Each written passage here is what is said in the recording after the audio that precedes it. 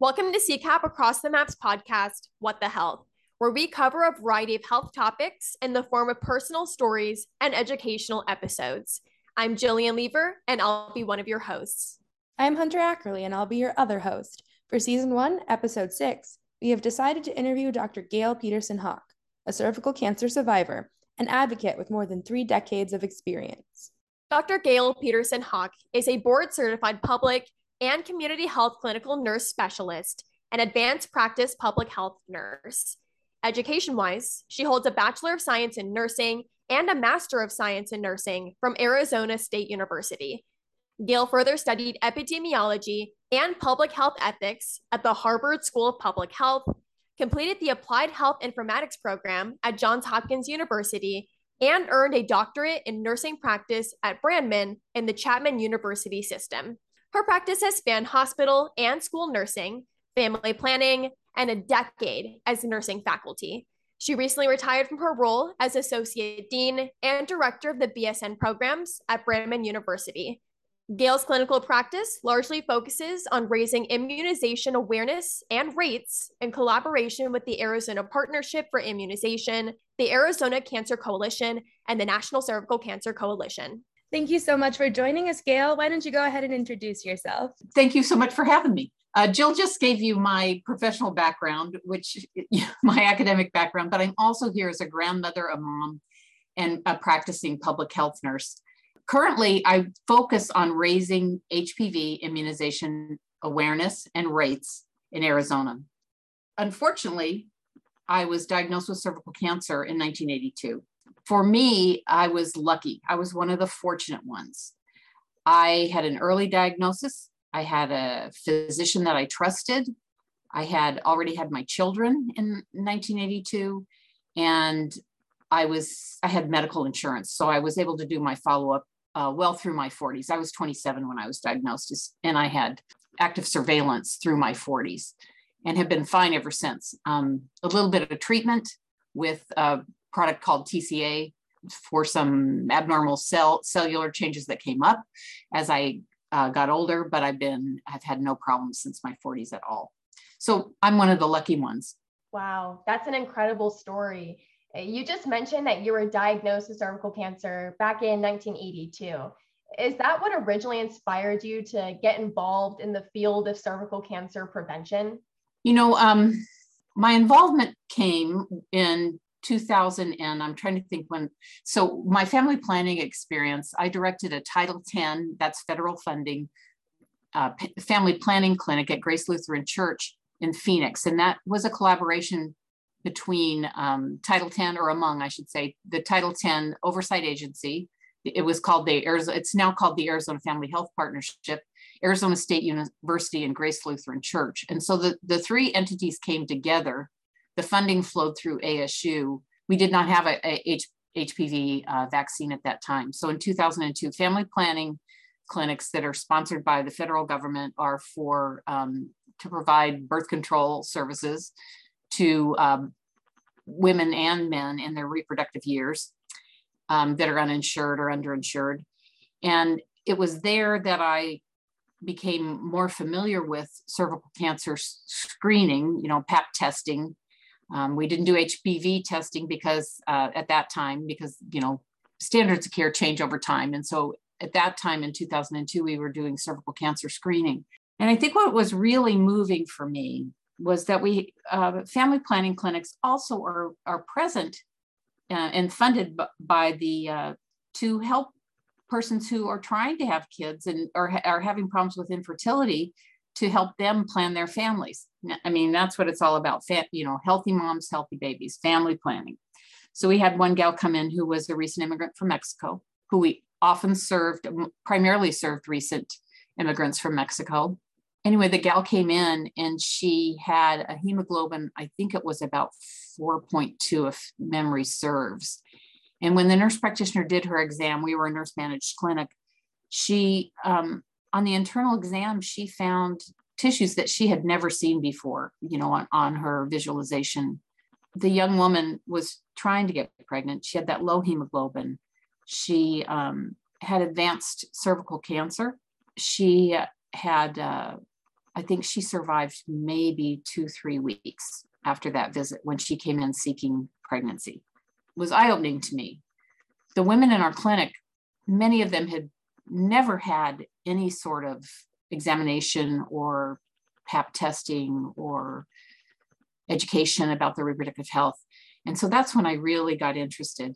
And then when in 2000, well, actually before 2006, I started, I worked with the Arizona Partnership for Immunization as well as a coalition member. And I've been a coalition member with, so it was 94, 95. I started working with the Arizona Partnership for Immunization. And we were so excited before the approval. We started learning about the HPV vaccinations.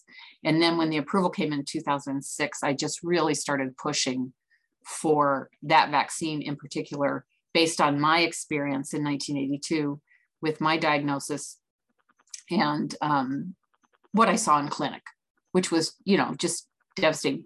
When we had underinsured women that came in for family planning purposes, and then we had to refer them out for care that was outside of our scope. We could do colposcopy, which is, looking into the vagina and examining the cervix visually with magnification like a microscope.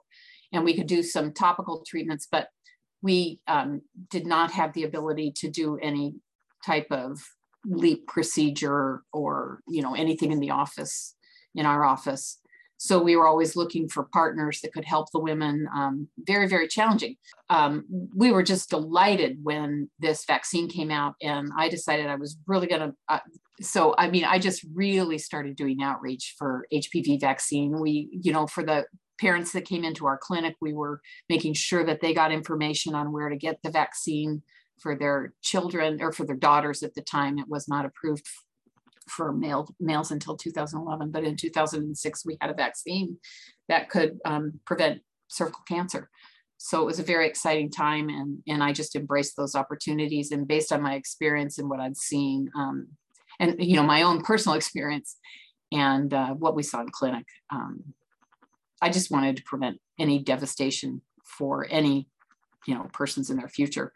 And HPV vaccine is cancer prevention. You bring up such an interesting and important point about family planning and how important it really is to get all of the family members involved and just have those conversations. And we know now that the prevention of cervical cancer is very feasible through the HPV vaccine and immunization and constant diagnostic screening. So what specifically inspires your work today and keeps you involved with HPV immunization advocacy?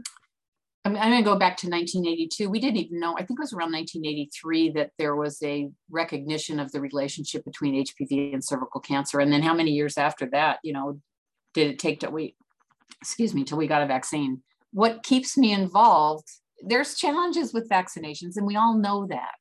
All of us are familiar with the challenges with COVID-19 vaccine. And the pandemic has been problematic in getting kids in for regular appointments. We have a vaccine that prevents cancer, yet in Arizona, we leave more than 50% of the children in our state have not completed that series, which is really a concern to me because we are leaving 50% of our kids vulnerable to cancer. And for me, that's just not acceptable. So I'm going to just keep banging that HPV vaccine drum until I can't bang that drum any longer. Wow, 50% in Arizona in 2022. That's incredible. You almost wouldn't believe it unless you knew that statistic. So thank you so much for sharing that with us. So just to ask you point blank, why is getting the HPV vaccine so important? Well, the vaccine is cancer prevention. It's cancer prevention. We know that HPV is it's considered a sexually transmitted infection, but it's transmitted through close, intimate contact, not necessarily intercourse. It's cancer prevention. That's plain and simple. It is just cancer prevention. I teach doctoral nursing students. So terminology, antigen and antibody. I think people understand this more because of COVID. So the antigen is the germ, the bacteria or the virus that stimulates immune response in the person, which the immune response, the body creates antibodies that protect that person against the disease in the future. Okay, that's if the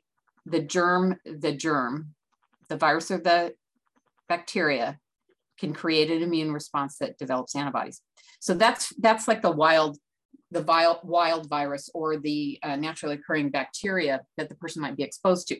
So when you think about vaccines also produce an immune response, an antibody. So a vaccine can be an antigen as well, but that's a controlled antigen. That's a controlled antigen that we can kind of predict how the body is going to respond to that. And it's safer than getting the wild virus or the bacteria that occurs in nature. So what I like to say is that the vaccine is the teacher for the immune system.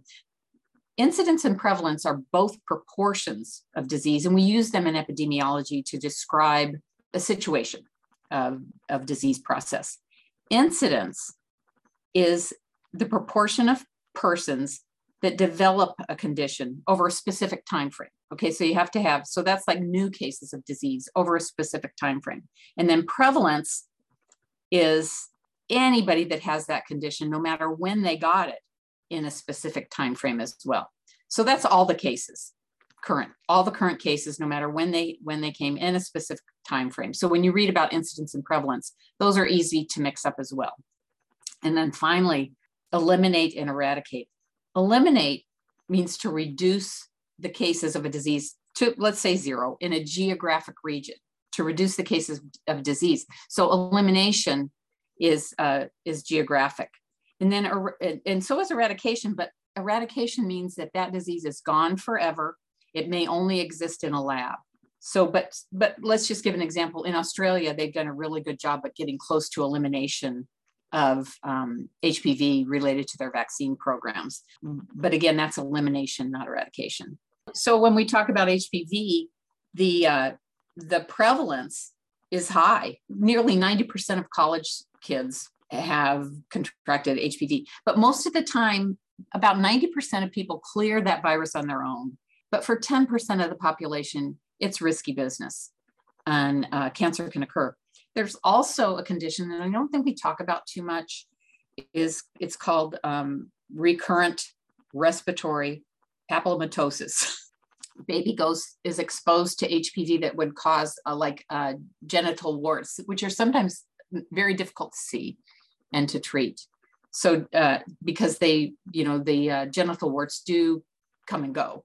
If mom has an active case of genital warts, whether that's seen or unseen or diagnosed or not diagnosed, if baby goes through that birth canal, they can be exposed to HPV, and then they get HPV in their respiratory system, and it can cause blockage of the airway. And that condition has to be treated typically like with a laser reduction of those papillomas that are in that person's throat and in the airway so that they can breathe. Respiratory papillomatosis is prevented with moms with active cases of genital warts through cesarean section. Now, we have a vaccine that can prevent most of those warts. So I think it's just another thing that we need to talk about with people in their childbearing years. There are so many people out there who have concerns about vaccines generally, and also about just like HPV immunization specifically. And you yourself just listed off a plethora of things that can be prevented with the HPV vaccine: warts, cancer, respiratory illness. So my question is asked simply, is the vaccine safe, and how do we know that? It is probably one of the safest vaccines.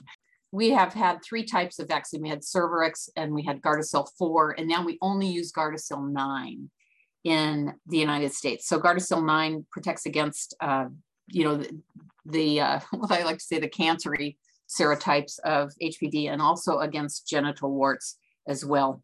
If you look at those 3 vaccines that have been studied over time, I think if you add all the clinical trials up, there was 74,000 persons in those clinical trials. That is a huge number of participants in a clinical trial.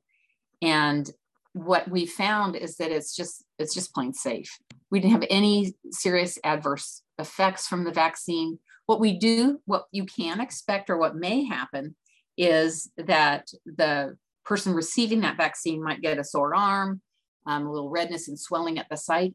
And then there can be some joint pain, but it's safe to get the HPV vaccine and other adolescent vaccines in the same arm on the same day. We just make sure we space those out. But what I see more than anything else is fainting. The adolescents faint more, they're more likely to faint. And they'll faint just as frequently with a Tdap vaccine or a meninge vaccine. HPV vaccine doesn't cause any increase in fainting. This is my anecdotal experience. Whenever someone faints, I say, did you have anything for breakfast? And more commonly than not, that adolescent didn't have any breakfast before coming to the encounter where they got the vaccine. So one of the things we always did in our clinic, we always keep snacks and food, because oftentimes our fainters just haven't had anything to eat before they had that vaccine. So, but one thing to remember is that HPV vaccine prevents new infections. It is not a treatment. So that's why it's so important that we get it in early, that we get that vaccine in early before that person has intimate sexual contact. Perfect. Yeah, that definitely makes sense. Are there any other anecdotes or any other comments about HPV vaccine safety before we move to the next portion of this episode? It's a safe vaccine, and we've seen a decrease since we've been monitoring persons for HPV infection since the vaccine was approved in 2006 in the United States. And we see like a decrease of HPV infections, 86% in persons 14 to 19 and 71% in their early 20s. But I want you to think about that. We project that the efficacy of the vaccine is 88 to 90% effective in preventing infections. But when you think about when we're monitoring for HPV disease, that population that you're looking at may or may not have had the vaccine. So you're going to see lower protection rates. Does that make sense, you guys? Yeah, that makes sense. We know that the protection is greater than 10 years, that we have the immune response is robust and it remains for more than 10 years. And then people say, well, how come you only know for 10 years? Well, it's relatively, we've only been monitoring. You give the vaccine in adolescence, and then you're going to be looking at people down the road. So I really have really trust that we're going to see a long-term protection from those vaccines given in childhood for those folks as they move into adulthood from those HPV-related cancers. I could talk for days about this, you guys. Absolutely. So could you tell us a little bit about your work with the United Nations Shot at Life Foundation? For the benefit of our listeners, the Shot at Life conference is an annual conference where attendees advocate for global immunization programs, normally at Capitol Hill in Washington, D.C., but sometimes in a virtual setting due to the COVID-19 pandemic, of course, with continued advocacy work done once attendees return to their home states. So could you go ahead and tell us about your work there? Sure. I got involved in the United Nations Foundation, I think probably 8 or 9 years ago. And I was interested in, I've always been advocating in Arizona and nationally and been involved in national conferences and so forth. But after we had the measles outbreak in the United States, the one where we had one person come to Disneyland and transmit measles, y'all remember that? And measles is so infectious, highly infectious, more infectious than COVID-19 was, or, originally. Anyway, one person gets measles and they'll transmit it to 14, typically, if persons are not immune to measles. It just takes one person coming into a country with that respiratory illness. And I thought, I've got to do a little bit more, and I've got to make sure that we in the United States are doing our part in preventing international disease, because, every kid deserves a shot at life. And that's what Shot at Life is all about. I got involved with Shot at Life at that point. And, when I went to the first summit, the annual summit, it was probably the best advocacy training that I've ever had. To have that opportunity to actually make a difference and to speak directly, either with the elected official or with their staffers. And this is a bipartisan issue when it comes to policy and politics in supporting measures that improve health and also save money. It's fiscally responsible to participate as United States constituents in preventing disease globally, because, all kids need to have a shot at life. And we still have tremendous problems with vaccine coverage, and kids are dying from vaccine preventable disease. Every 20 seconds, a child dies from a disease that could be prevented by vaccines. So we still have to work, and nobody's born with immunity against vaccine preventable diseases. So it's a never ending project. And in the United States, I think we have about 4 million kids born every year. And I just think that as the United States, we have an ethical, moral responsibility and a fiscal responsibility to help keep kids healthy everywhere. Could you share about what exactly it feels like to go out there and just share stories and really meet our political representatives? What is that experience like, and how does it change your life?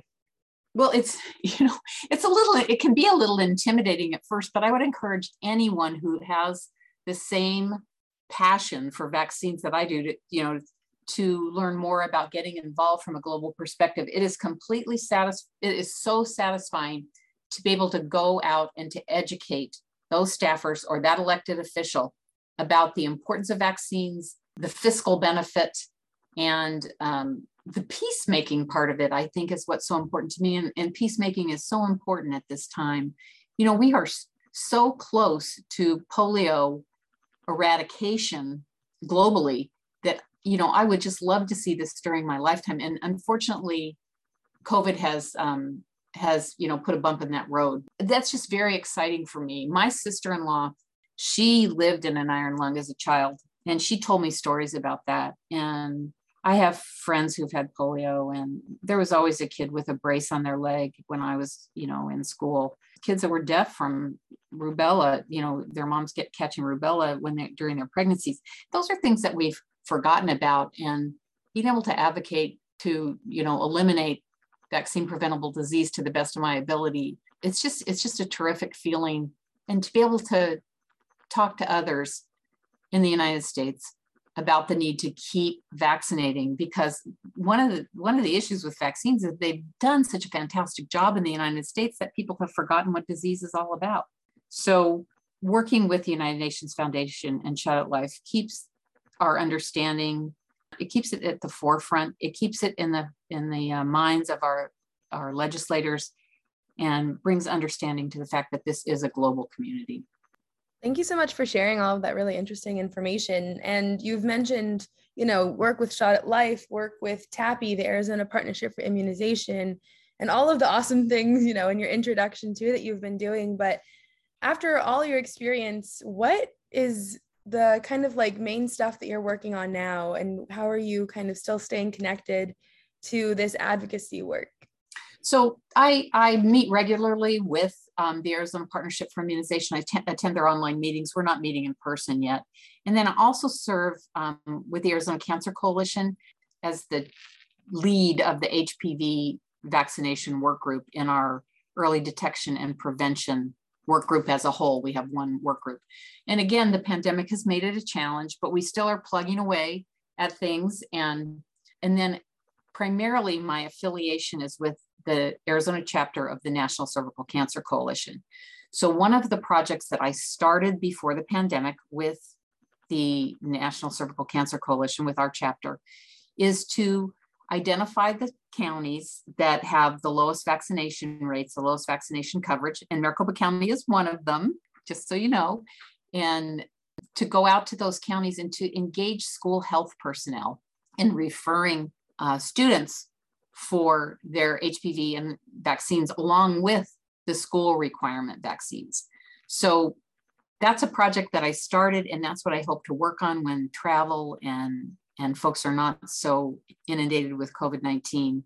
I still am planning that outreach to encourage school health personnel to refer all students, sixth grade students, for their school requirement vaccines and the CDC recommended vaccines, which include, flu and HPV vaccine. But also, I'm really excited about working with you guys in outreach to work with college age kids about ensuring that they understand prevent HPV-related cancers in their futures. Because it was great to meet you when you came to talk about your plans for your charitable organization and with CCAP across the map. And what and I was so glad that you were able to go to Washington, D.C. with me and the other Arizona representatives to learn more about policy, to meet with our representatives and with the staffers. I think it was a great experience for you guys. I was so pleased to have you there. And I've really been impressed with the remarkable growth of your organization and the encouragement of the engagement of your peers in the prevention of cervical cancer and any HPV related cancers. So that's what, I'm interested in getting involved with and working with you guys, collaborating, because interdisciplinary collaboration is really where it's at when it comes to preventing HPV related cancers. Absolutely. Well, thank you so much for your kind words about CCAP across the map and for all your mentorship. You've definitely played a really huge role with the guidance and support that you have provided us. I did want to go back to the HPV vaccine for a little bit. There are quite a few parents who have various concerns, and I know that we touched on HPV vaccine safety. What would be your response to any parents who are concerned that if their kids get the HPV vaccine early, it's going to cause them to have sexual intercourse at a really young age, perhaps before they're ready to make those decisions, as many parents have explained? Well, typically when we're giving HPV vaccine, the standard is that we want to discuss it as cancer prevention. And I would listen. What I would do with that parent is I would listen. I would say, I understand your concerns, but the evidence shows us that getting an HPV vaccine does not encourage a child to engage in sexual activity just because they got the vaccine. And I also talk about, other vaccines as well. If you ask a typical adolescent what vaccines they received in childhood or previously, most of the time they don't remember. There's just really no evidence behind it, but I understand the concern. And the important thing about communication with parents or with anybody who has concerns about vaccines is that we meet that person where they are. We let them guide the conversation, and then we answer the questions simply based on science, briefly and succinctly, and based on evidence. Absolutely. So again, we talked about all your experience and all of the things that you've kind of taken away from that experience. If there is one piece of advice you would like to offer really anyone who wants to get involved in cervical cancer prevention, what would you tell them to do, and what would your advice be? I would encourage them to just take a small bite of cancer prevention, cervical cancer prevention activity, and to get involved with an organization that's already available for them. Either, come to a TAPI meeting or get involved with your organization with CCAP across the map. It depends on what their interests are. If they're clinicians, that's going to be completely different involvement than for laypersons. So what's most important to me, again, is to get that vaccine in the arms. We are not doing a good job. So I would say, first and foremost, when we talk about prevention, the first thing I want everyone to get involved with is HPV vaccination and raising those rates in Arizona. We have an ethical and moral duty to do that for any of us who have that interest. So just one last question for you, but what has been the greatest takeaway from working in the field of cervical cancer prevention? The greatest takeaway, just the fact that we're going to see fewer and fewer people with HPV related disease. And I never want another woman to go through what happened to that young woman in our clinic who, came to us seeking pregnancy and ended up dying from advanced cervical cancer just 2 weeks after she came to her appointment with us. I never want to see that again. And I don't think any clinician wants to see that. And so cervical cancer is devastating. I mean, it's responsible for death in women globally. It's very prevalent cancer globally. We are so fortunate to live in the United States. So the greatest takeaway is really something that I've said before. If we miss an opportunity for HPV vaccination, we create an opportunity for cancer. And that statement I leave with my fellow clinicians. I want to remind them that it's our advocacy and it's our encouragement and a strong provider recommendation for HPV vaccination that has shown in the literature to be the most successful. So again, when we miss an opportunity for HPV vaccination, we create an opportunity for cancer. That's really impactful. Thank you so much for sharing that. Well, we'd really like to thank Dr. Gail Peterson Hock for coming onto this episode of What the Health and sharing this vital information about her experience with the HPV vaccine. Stay tuned for our next episode and give us a follow on Facebook, Instagram, LinkedIn, and TikTok at CCAP Across the Map. You can additionally stay up to date with us on our YouTube channel and through our website, ccapglobal.org. Thank you so much for listening to the What the Health podcast, and we'll catch you next time.